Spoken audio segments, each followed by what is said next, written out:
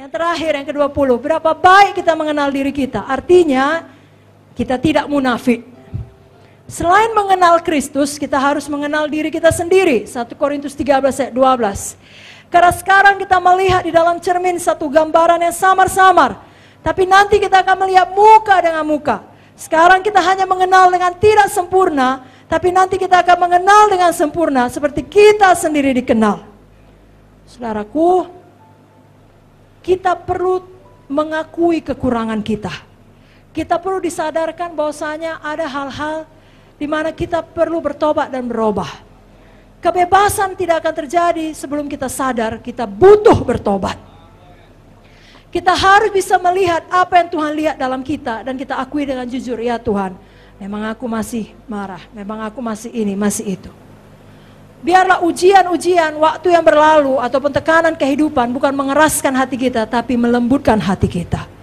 Menyiapkan kita untuk mampu mendengar, mampu melihat apa yang selama ini kita tidak bersedia dengar, tidak bersedia lihat, tidak bersedia kita terima.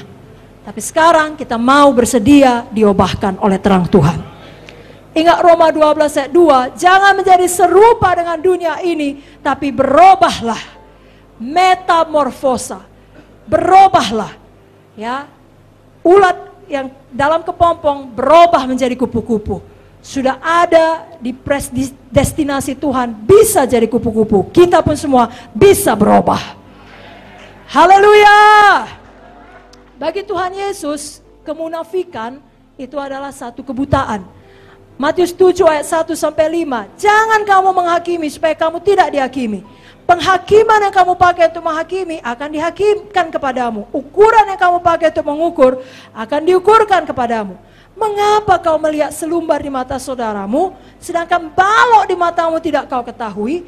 Bagaimana kau dapat berkata kepada saudaramu, biar aku mengeluarkan selumbar itu dari matamu, padahal ada balok dalam matamu. Hai orang munafik, keluarkanlah dahulu balok dari matamu, kau akan melihat dengan jelas untuk mengeluarkan selumbar itu dari mata saudaramu.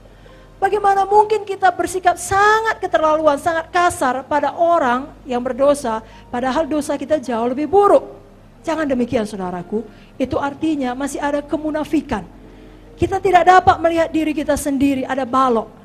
Yeremia 17 ayat 9 berkata, betapa liciknya hati, lebih licik dari segala sesuatu. Hatinya sudah membatu, siapakah yang mengetahuinya? Mari kita izinkan seluruh hati kita diselidiki oleh Tuhan. Kan itu yang sering kita nyanyikan. Selidiki aku. Amin saudara. Lihat hatiku. Mazmur 11 ayat 4. Tuhan ada dalam bait yang kudus. Tuhan tahtanya di sorga. Namun matanya mengamat-amati. Sorot matanya menguji anak-anak manusia. Amsal 20 ayat 27. Roh manusia adalah pelita Tuhan yang menyelidiki seluruh lubuk hatinya. Jadi Tuhan mengenal kita. Dia bisa melihat ke dalam kita. Dan kita bisa dibebaskan, tetapi kita harus bersedia ditegur Tuhan. Wahyu 3 ayat 19, barang siapa kukasihi, ia kutegur dan kuhajar. Relakalah hatimu dan bertobatlah. Jadi kalau masih ada yang mau menegur kita, Tuhan memakai hamba-hambanya, bersyukur kita dikasihi. Haleluya. Dan kalau Tuhan terlebih lagi langsung menegur kita, mari kita mau. Jadi sehebat apapun kita, tetap ada bagian dari diri kita yang perlu kita bertobat. Biar kita tidak munafik, kita akui, dan kita berubah, kita terus bertumbuh. Roma 8 ayat 29 mengatakan, semua orang yang dipilih dari semula, ditentukannya dari semula, untuk menjadi serupa dengan gambaran anaknya Yesus, supaya ia anaknya itu menjadi sulung di antara banyak saudara, menjadi seperti kau Yesus. Kehidupan Yesus Zoe dinyatakan dalam hidup kita. Adakah saudara diberkati?